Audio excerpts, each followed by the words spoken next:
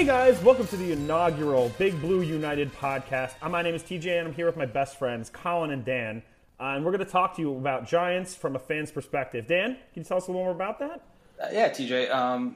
I was talking with Colin actually the other day about this podcast and how lucky we are to be able to do this. It's sort of been a dream since forever, and I'm trying to sit there and figure out a way.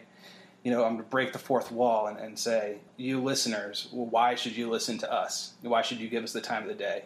And that's tricky because we're not journalists, we're not in the business, we don't have access yet, we're not bloggers even. But for better or for worse, each and every one of us individually love this team. And for that reason, this team has been a connection between Colin, TJ, and I since we were little kids. So, the first time I saw Colin, he was wearing a Dave Meggett jersey on the blacktop in the winter, just hucking a rubber football at maybe 20 yards to a mass of 20 kids that were punching each other in the gut to catch it. First time I saw TJ, he was wearing a Soundgarden t-shirt, and I didn't know what album Black Hole Sun was on, so I had to ask him where it was so I could go pick it up at the wall later. You weren't a Camelot guy? Well, whichever I could get to. The wall had the sticker, so I needed that. Oh, yeah. You get, 10 albums, you get a free one, and a lifetime guarantee. Yeah. All else to say is that the three of us, we go back really far. And for almost 25 years, the Giants has been something that has been the core of our relationship as friends. And to me, that's what fandom really is. It's a connection to people and a community that you have for a lifetime. And the way things are going right now, more than ever before, we need that connection. We need that community. And things are flipped upside down. We don't have that as we used to, and it's tough. So what we aim to do here on the Big Blue United podcast is talk Giants. We want to be extension of the community. We might not get cap numbers right or completion percentages right, but we promise not to pull any punches. We want to invite all Giants fans to come and hang out with us once a week. Send comments, suggestions, roast us, make fun of us. We're going to screw up. We're going to be not funny. We're going to be lame. But we're here for you. For whatever reason, whatever purpose, we can take it. And next time our GM inevitably trades our best player due to a toxic attitude, I'll be here for you to cry to. But we might not. Dan will certainly be the negative one. Yeah, that's for sure. Colin will certainly be the positive one, and I'll try and be somewhere in the middle, that's for sure. So you can expect us to cover, as TJ said, the latest news, your favorite old players, stuff we miss about the stadium, why I think the Giants are perpetually doomed, why Colin thinks they're on the brink, and why TJ thinks none of this matters, and we're all going to die in the end. So what do you guys have to say? Anything to add to that mission statement? Well, I believe this is something that we've, like you said, we've been meaning to do our whole lives, and I just can't believe we have the opportunity to do it. I think it's been nice to talk just amongst ourselves, but now we can actually share our thoughts with others, and I couldn't be happier about it. I can't wait to get going. Yeah, and I think we'd really like to thank Ian, who's been running Big Blue United since its inception, for giving us this opportunity as well. So, I guess we could just jump right into it. Let's hit on some current news. I guess DeAndre Baker would be a good place to start. Oh, boy. Charged with 4 counts of robbery, faces 10 years to life for his alleged participation in the Florida robbery with Seattle Seahawks cornerback Quinton Dunbar, who was not charged due to insufficient evidence. Obviously, DeAndre Baker hasn't been convicted of anything yet. He's just alleged. We don't want to jump ahead of ourselves. That being said, the whole story is absolutely crazy, with him robbing 4 people at gunpoint, claiming he was playing Madden, then allegedly coercing these people to redact their statements against him. Obviously, that isn't working for him because he will be going to trial.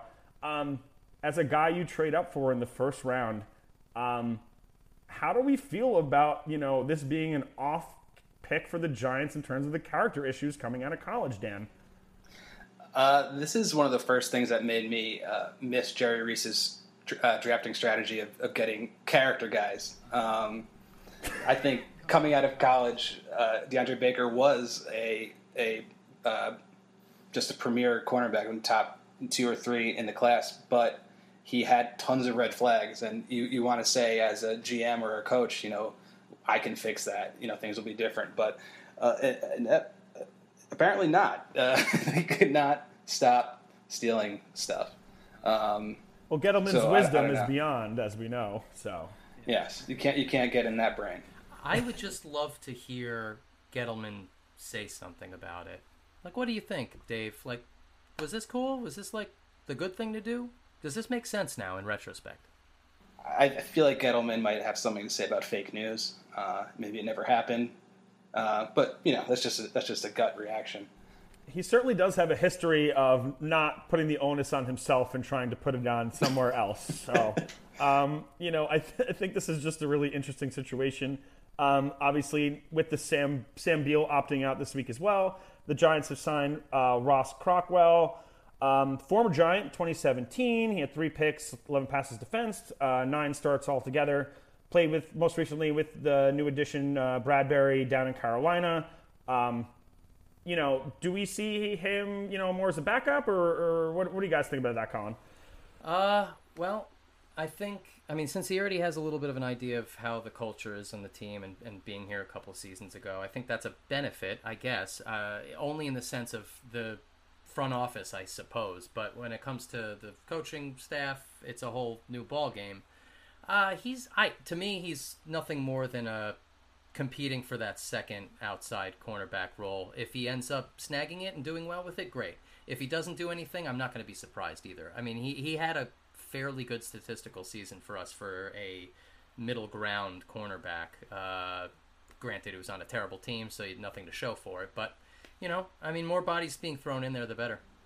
Yeah, I do think he's quality depth. But I will say we missed a chance to get B.W. Webb back on the team. What were we doing? Who's asleep at the wheel there? He was available.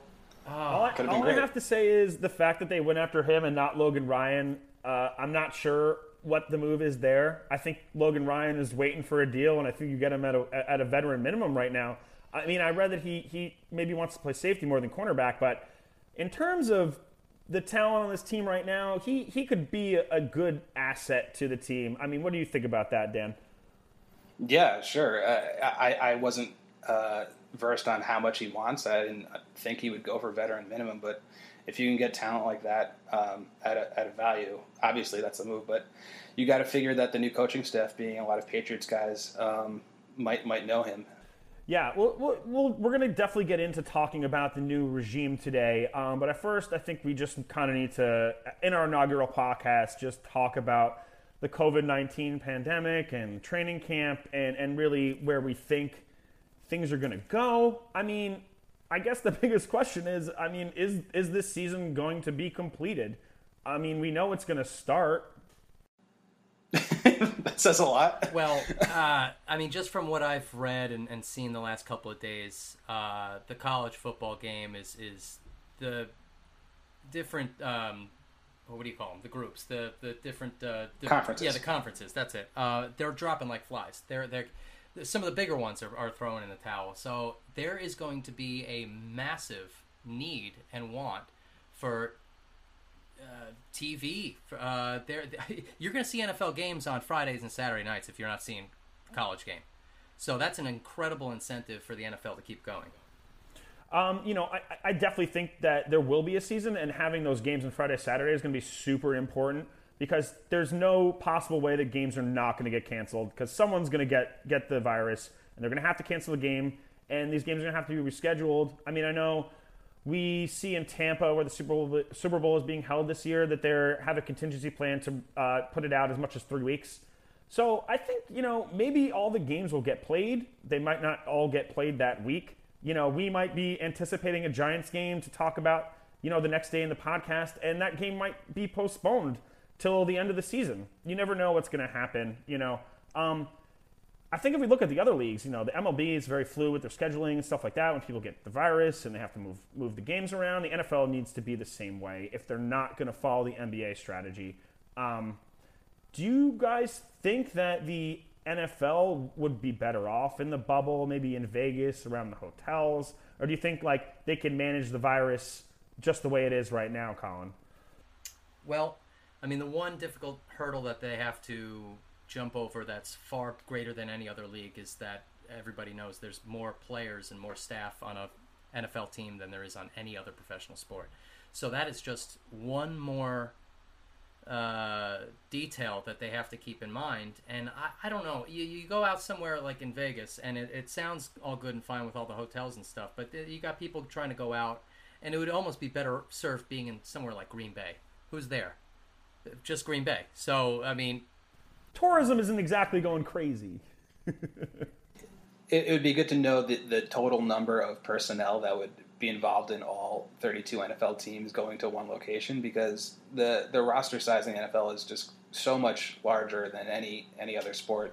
And it'll only be larger now because they're allowing more players on the roster, sure, because of in the summer. Their worries of anybody coming down with something.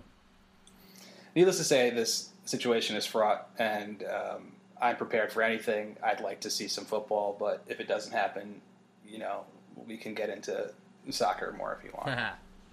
I think another thing, we kind of need to talk about involving this is really what training camp has evolved into this year. So there's only 14 padded practices in all of training camp. I think Judge the other day just had the first opportunity to speak to the whole team at once, see the whole team practicing at once. The season's starting soon, and there's no preseason to evaluate anybody. I mean, obviously this is going to have an effect on everyone's conditioning, everyone's preparedness, especially with the new coaching staff. But number one, I think the rookies' development is really where it hits the most, and especially on a team with a lot of young guys. Colin, where do we see our rookies this year? Are we going to have development? I know we need Andrew Thomas to come out after Nate Solder opted out. Well, the only positive that I can see is the outlook of being thrown into the fire. They don't have time to develop. It's either you put up or you shut up. So, in a way, that could be a good thing because there's just even more added pressure on each player. Also, at the same time, there's less pressure because of everything going on. If they fail, they almost have a mulligan of a year. It's like, well, you can blame COVID. You can blame COVID this, whatever. It's almost as if they can be a little more relaxed with it as long as their safety is, the most paramount in being taken care of. Yeah, I mean, obviously, taking care of the players is number one. We don't want to spread this around them any more than we have to do. I'm just, a little interested, like, how do the coaches really have a chance to evaluate anyone? Like, do you just decide the depth chart based upon the pedigree of the player, the last season, or where they're coming from? I mean, Dan, what do you think about that?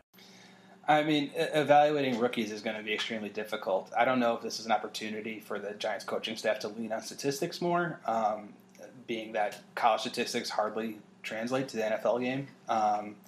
But maybe you have to rely more on raw numbers, more drills. But the thing you have to remember is that every team's in the same boat. I think, we've talked about it before, how with the limited practices, the regular season, the beginning of the regular season has turned into a sort of a de facto preseason. So I think that just might extend a little bit longer this year. Hopefully they can get up to stuff and play safely.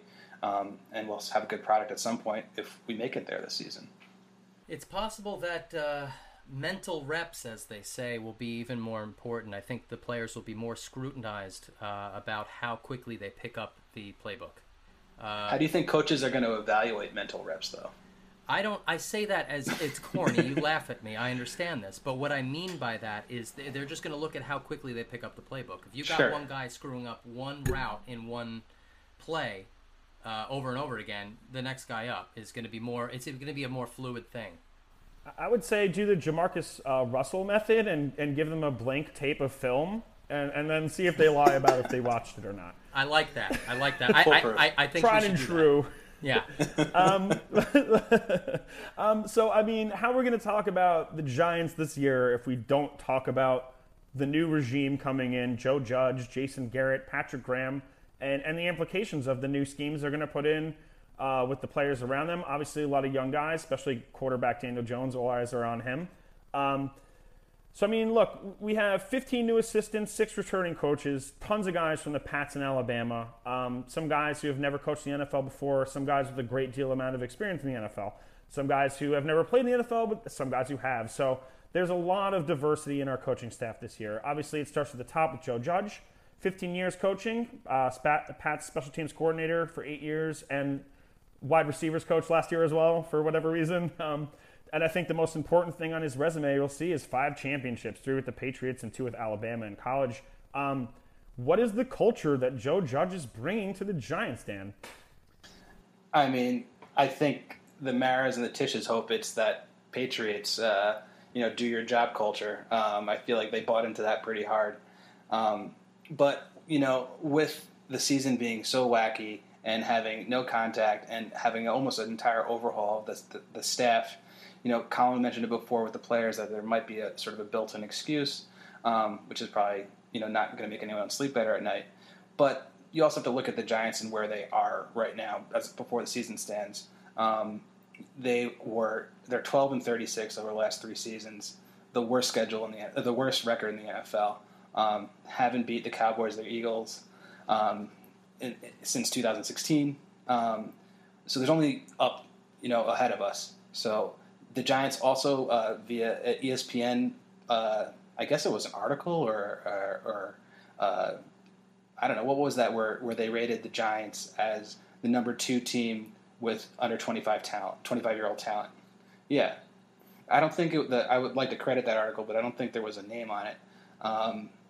But that's promising. So this Joe Judge regime should have all the pieces to move upwards. That being said, I'm not expecting a miracle here, but I feel like an improvement is definitely reasonable to expect.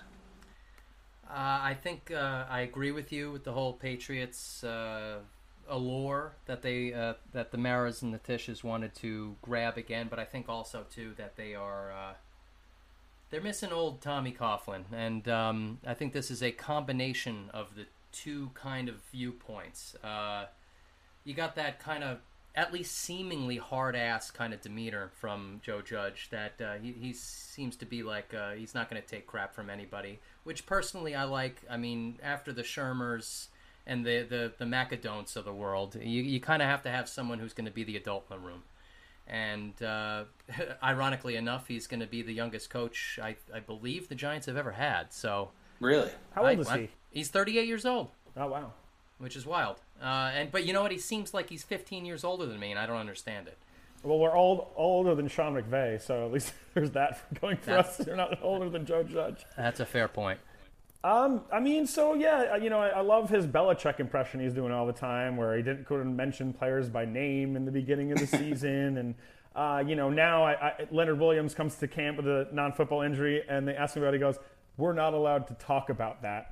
So obviously he's bringing that Belichick stuff in, and when Belichick wasn't there, he was running the room in New England, which I think is sort of why he was hired by the Giants. I mean, he's a special teams coordinator, but there's not there's precedent to why he can succeed with John Harbaugh, with the Ravens, going to special teams to winning a Super Bowl. So do we think him being a special teams coach really holds him back? Obviously, he won't be calling plays. Does that give him an advantage, Dan? I think, special teams coaches are surprisingly well suited to the head coach position. They deal with players that play on both sides of the ball. They understand those players' responsibility on their specific offensive and defensive positional routes, but they also have to work a lot on the fly. So when someone gets injured and replaces a starter on the defense, they pull another guy into the special teams unit, and there's a lot of overturn and a lot of thinking on your toes. So hopefully that ability to be flexible and really apply what Belichick has done in New England by creating your schemes and offense and defense around your talent is really what I'm hoping he brings to the table. Yeah, because that's the thing about special teams coaches; they get to work with every position group. It's not just the wide receivers or the defense or the offense. They get to see guys from all over the place. So they do have influence upon, especially like the younger guys or not the starters who are going to be on special teams. They have influence over all those guys. So I totally agree with that. Yeah, I think it's definitely going to be driven into this team's head collectively that versatility is king, and that comes from the special teams kind of point of view. You play multiple positions, and you're going to know them, and you're going to own them. So that means you're going to get a left tackle playing left guard or right guard and just getting more reps in those different kinds of positions because everybody needs to be in it with their head. And I like that. I think you're totally right, Colin. I think, the number one hurdle for him to pass right now as a head coach is getting people to buy in. So it was cool to hear that some of the veterans were imbuing the rookies with Giants history, sort of give them the feel for where they are. They are at a historical franchise, though we've been much maligned aside from sort of 2 miracle Super Bowls. And I just think that if he can get people to buy in early, the sooner the better. Then if he's going to do this Belichick act, then it has a chance to work. You have to believe and you have to respect your head coach for that to go anywhere. If the players don't buy in, then we're sort of screwed. Yeah, but just a quick trivia question for you guys, see if you know. Who is the longest tenured Giant right now? I'm going to say Sterling Shepard. It's Sterling Shepard, is true. But how long has he even been? He hasn't been on this team that long. It's only on his 2nd deal. So that just really goes to show you how young this team is and who Joe Judge is coaching. And I know we already touched on, this sort of being a honeymoon season for him with the stipulations and what's going on. That being said, I don't think that's a bad thing for a first-year coach. And I think if the Giants just make any positive strides this year, I think that's a definite win for him. I mean, what do you think, Colin?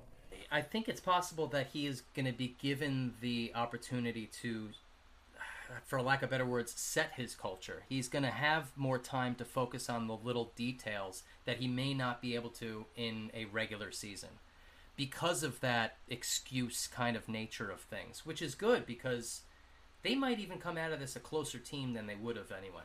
And if that works for years down the line, great. I mean, this season, you can throw it away. If they end up playing and it ends up working out, great. It's all a learning process. If they become a team that can button up and pay attention to the details and really instill that this year when they don't really have to worry about winning and losing, that would be a win in my book. Agreed. I'm with you guys 100%. And I think that those strides can be made depending, the future has a lot of uncertainty right now, but we'll see where it goes. I mean, what we need to look at beyond Judge is really who he surrounds himself with, the hires he made. Obviously, that's going to start with Daniel Jones' development, who will be developing Daniel Jones, none other than Jason Garrett, former Cowboys head coach and former Giants quarterback. Obviously, being a former quarterback is huge for development of Jones. We want to look, I know we all have our feelings about Jason Garrett, obviously, just because he was on the wrong team for so many years. But, I mean, look, Romo was undrafted. He became a top 10, 15 quarterback in his heyday. Dak Prescott, 4th-round pick. People really give him a lot of, disparaging remarks and stuff, us included. I don't think he's as good as people tout him out to be, but he could be in the same realm of a top 15, top 10 quarterback in the NFL. My question is, are we happy about Jason Garrett bringing up Daniel Jones, or are we upset about it, Dan? I'm upset. I don't know if upset's the right word. I'm just unenthused about the selection of Garrett as the offensive coordinator. I'm hoping that our quarterback coach is more interesting and more able to bring up Daniel Jones. I don't have a ton of faith in Jason Garrett based on the style of offense he liked to run and his sort of risk-adverse nature. I sort of give credit to the quarterback coaches who are sort of highly heralded in Dallas for Dak's sort of rise was Kellen Moore and John Kitna, both guys that were suggested for offensive coordinator positions. Kellen Moore got it. John Kitna, I think, might be in the mix or be an offensive coordinator somewhere. I'm not totally sure, but he apparently is a great coach. That being said, I think having such a young head coach, it'll be beneficial to have Jason Garrett in the room, a guy that has tons of head coaching experience and sort of solidify things and help steer the ship if things should go sideways. Yeah, I mean, you have 9.5 years with the Cowboys, 85-64, 3 NFC East titles. Cowboys had best rated offense in the NFL last year, finished top 10 8 times.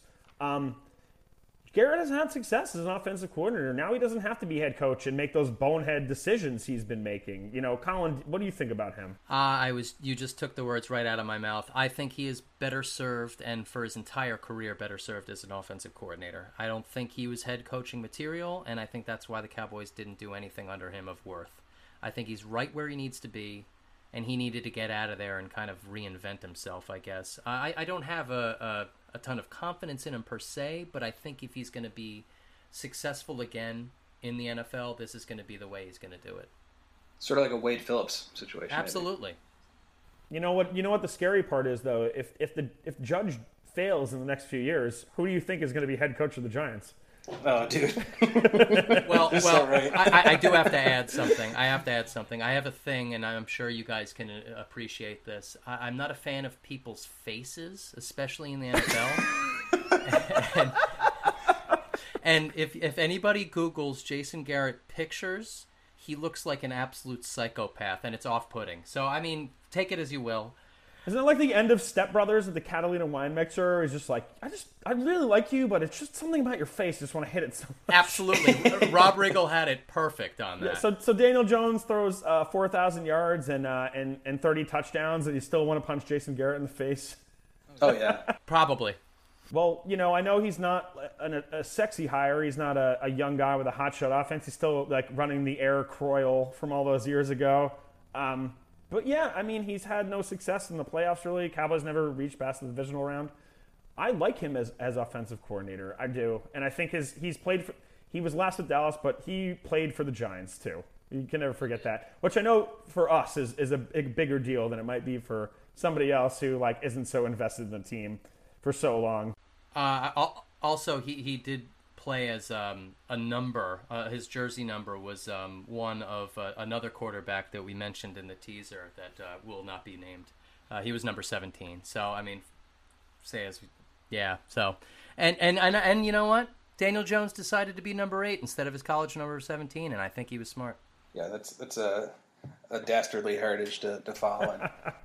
And you know, following Jason Garrett from Dallas as someone who I think is my favorite addition to the coaching staff is Mark Colombo.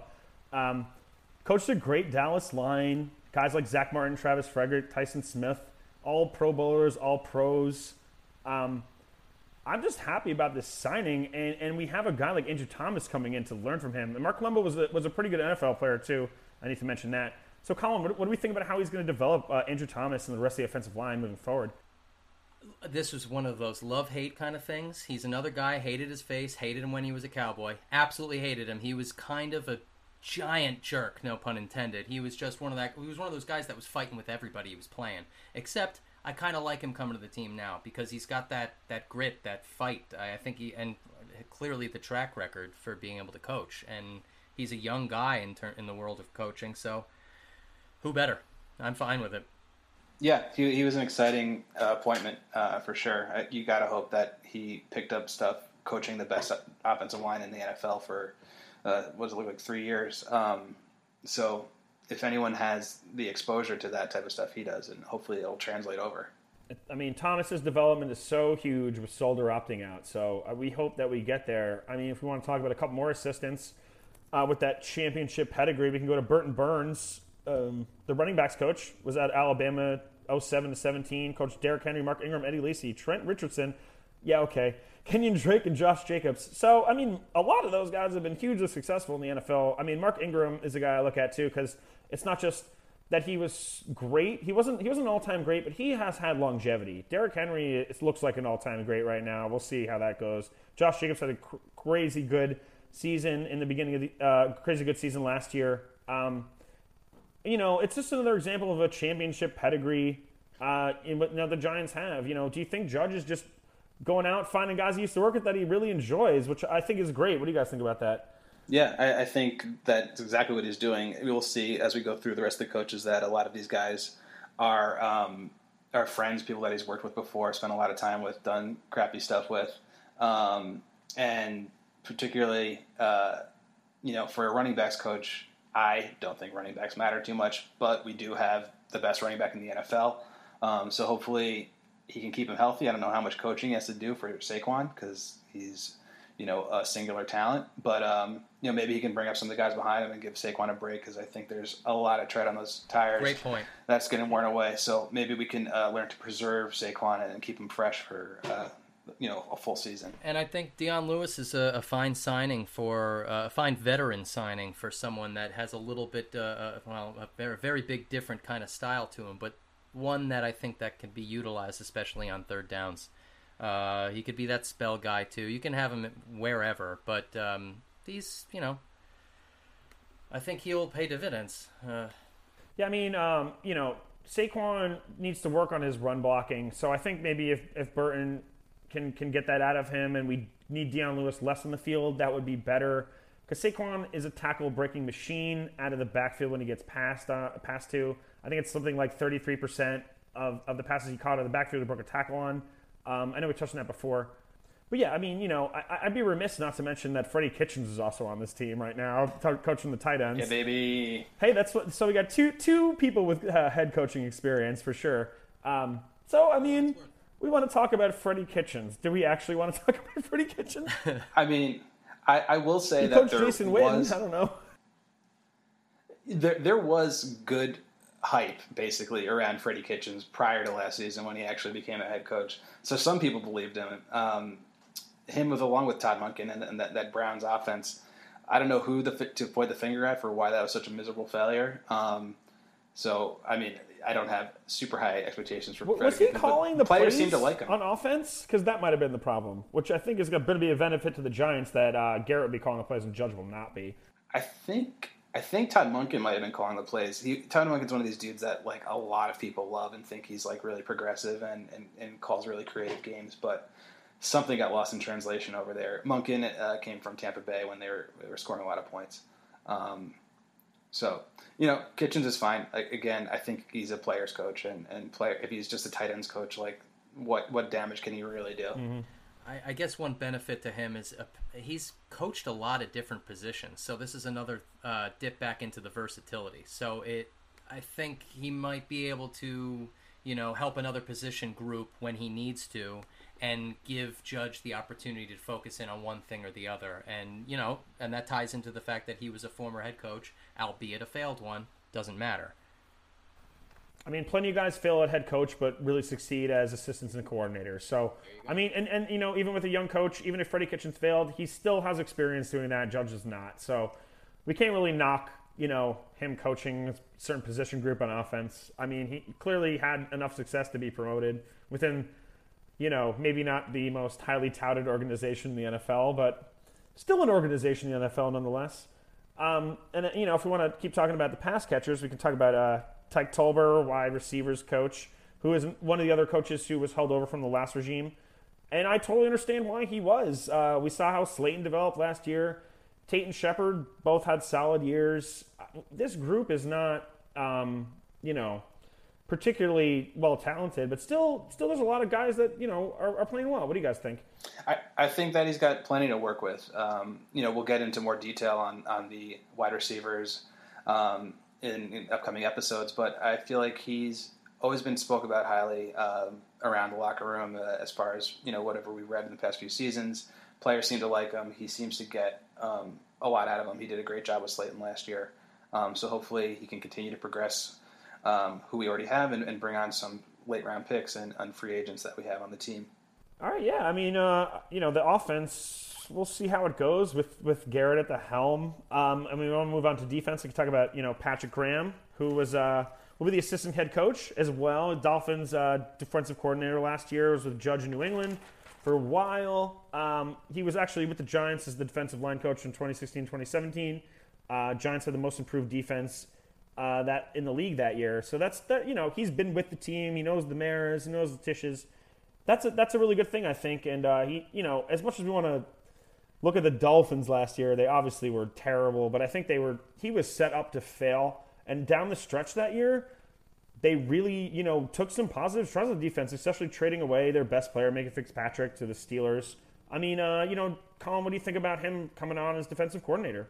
Well, this is one of the first times in probably the last 20 years where we signed a defensive coordinator, or a coordinator in general, that I just really didn't have a good a good idea about. I don't know a hell of a lot about this guy. I mean, I see his resume, but like, he's been in a lot of situations where he wasn't able to show what he can actually do, given it, you know, whatever talent he had around him, organization, so on and so forth. But it might be one of those kind of situations where this is what he needed, and he's got enough people around him who he's got tons of trust and experience with, and maybe he's just going to have the opportunity to blossom. I don't know. Yeah, that's the hope. I think, you know, looking back at a season with the Dolphins, it wasn't great, obviously, but I think you saw a lot out of the Dolphins towards the end of the season. I think they didn't quit and they didn't give up, and those are things that you can hopefully draw lines back to the coach with. And again, I think this goes back to the philosophy we're hoping that Judge instills on the team. We might not know exactly what his signature defense is, but hopefully that defense is more amorphous and more tailored to the talent that we have.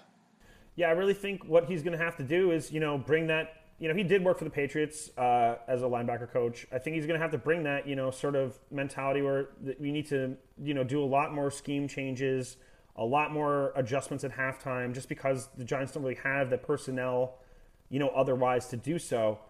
Obviously, we would lack a star pass rusher, but there are 4 guys who can rush the passer on this team with Fackrell, Carter, Zimenez, Marcus Golden coming back. So I hope, we can see some fun packages that he could put out there with maybe having 4 of those guys on the field, 3 of them at once.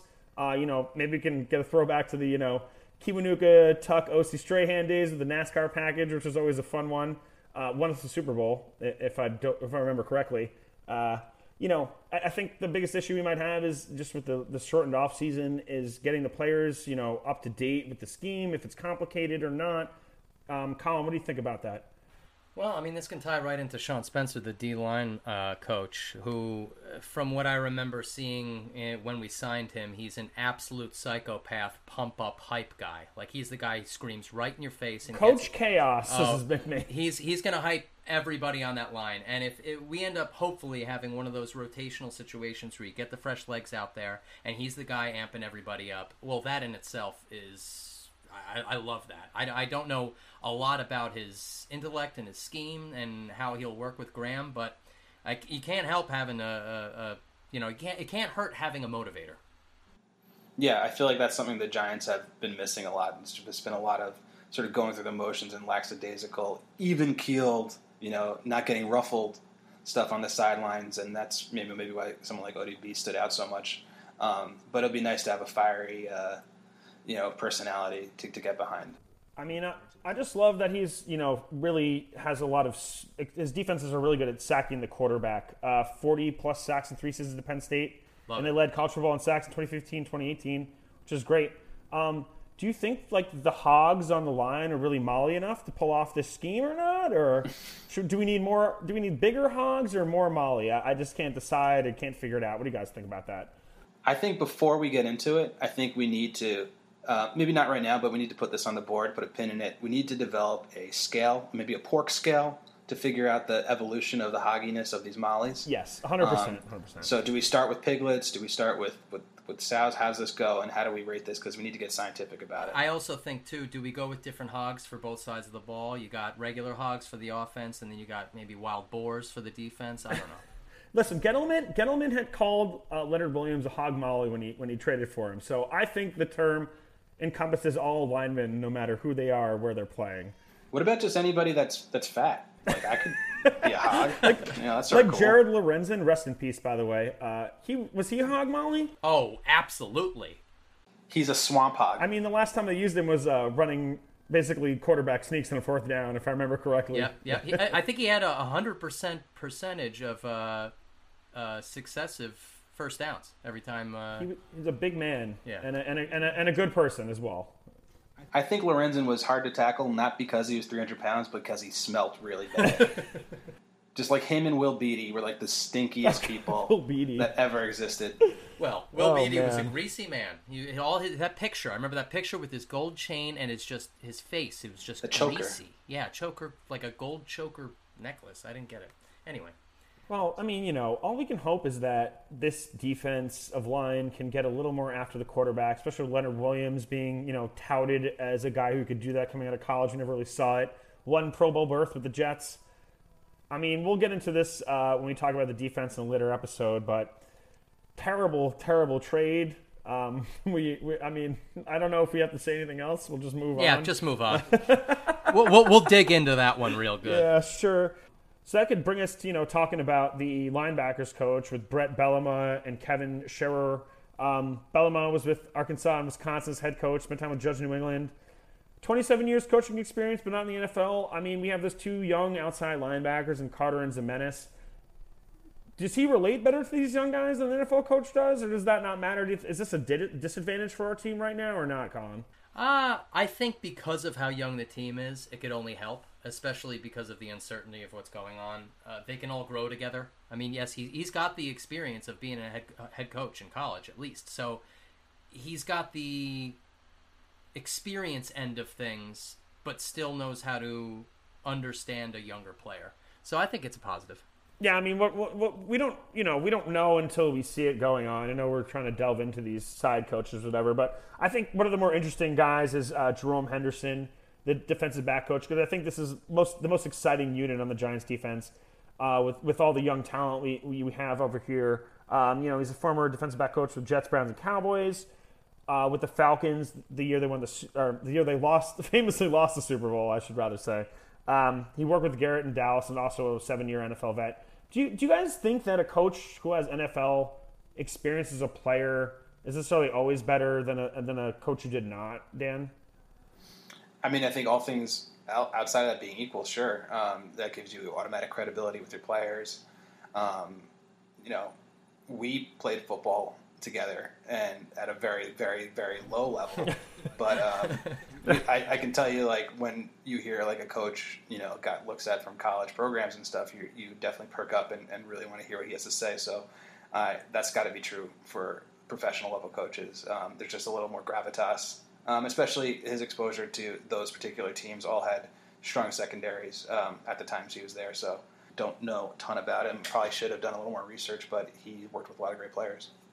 Yeah, I mean, I guess we can just hit on the special teams real quick. Thomas McGaughey, who was a holdover from last year's regime. The Giants were arguably a really good special teams unit last year.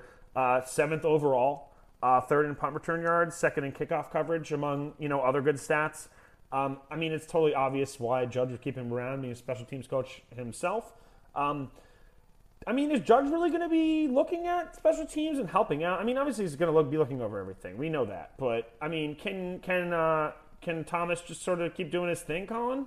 I think he's going to let him do his thing with the idea that Judge will put in his input from time to time. I just have a feeling that's the way it's going to be. I don't think he's going to be full-on hands-on and making it, you do this is the kind of thing we're doing. Because, and which is very similar to how all Giants teams are. It's either one unit is really good and 2 units are mediocre, or 1 is horrible, or vice versa. It's never everybody running all at once. And of course we were going to have one of the better special teams units last year.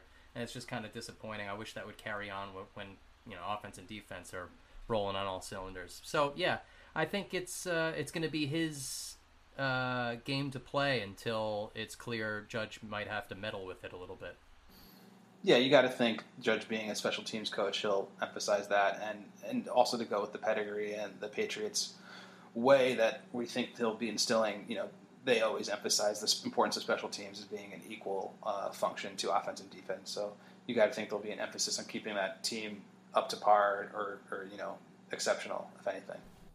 I mean, people, it's not just them. Everyone thinks, got to think special teams is just as important as the two, because that can swing games so hard. I mean, do you guys remember when the Colts played the Bears in the Super Bowl and the first play of the game was a Devin Hester kick return for a touchdown? I know they lost that game, but it would have been not even as close to competitive without special teams being involved, especially when they had Saints. Rex Grossman as quarterback. So, I mean, that's just like one example, but I obviously see this all the time. I'm just curious, obviously Rosas is gone with his domestic, or his DUI rather. They brought in Catanzaro, who spent time with the Jets. What do you guys think about this guy? Is he an adequate replacement for Rosas? Because, I mean, he didn't play that great last year, right? Rosas took a step back. That's the facts. I mean, he had his best season, was it 2 seasons ago, or I can't remember off the top of my head now. But I don't know what happened last year. It just kind of like the wheels fell off. So, I mean, I think Catanzaro's, I don't know, to me it screams, let's bring a veteran in with the idea of maybe eventually throwing in a young kid and see what ends up happening. Similar to, what's his name, Brandon McManus, who's the kicker for the Broncos. I wish we still had him. He was great in camp, and I'm just curious why we let him go. He had a huge leg, and he was good. So, I don't know. Yeah, I mean, how much do kickers matter for teams that aren't going to be competing? Fair. I mean, likely aren't going to be competing for a Super Bowl. Hopefully, he'll be better than average. That's all I can say. There's no reason to believe he'll be like a great kicker, but as long as he's not missing like extra points. Yeah, I mean, I'd like to see someone young come in and compete with him for sure. And I know you say they're not competing for a Super Bowl. That's fine, but we need to see more wins than we did last year. I think is important. I mean, we can always want to get a better draft pick or whatnot and move forward that way, but. Positive strides eventually to the Super Bowl. If you look at like the Chiefs or whatever, but when they had Alex Smith, they were a great team, and then you add one guy, and all of a sudden, albeit it's quarterback, but all of a sudden you're winning the Super Bowl. So that sounds like a good way to kind of send it off. I know Colin probably wants to mention one of his favorite Giants of all time retiring this week. So we'll touch on that. Colin, do you want like taps in the background? Do you want some? Oh, I don't know why you guys are making fun of me so much. I mean, he Zach DeOssie. You're the most sentimental one. I used to long snap to you when you were a quarterback in Pop Warner, man, and I know you were a long snapper in varsity high school. So the long snapper is a very important position to you. It is dear to my heart. It was the only varsity position that I held, and very briefly at that. And I was proud of that. My dad told me if you're going to learn you're going to have a job if you have a skill. So. I learned how to do it, and Zach DeOssie was incredible. He's a legacy guy. His dad was a long snapper and linebacker for years for the Giants. He won a Super Bowl himself. I think that's the only father-son for one team stat who has won a Super Bowl ever in the NFL. That's an awesome stat, really. Yeah, and I mean, it was him and Eli. Those were the last two guys from the longest tenure. Yeah, you're right. Yeah. And he was on the team forever, man. He was. He barely played linebacker. Yeah. He was part of the 2007 draft, and that was a great draft, and he was the last guy from it. Well, I think that's a good place to end it for today. And yeah, we want to thank you guys so much for listening to our inaugural podcast. We'll be back next week with a defensive or offensive preview, and we'll be hitting on a lot of different topics moving forward. Thank you guys so much for listening. Please follow us, Big Blue United, on Twitter, Facebook, and Instagram. Thank you so much, guys. Have a good night. See you later. See ya.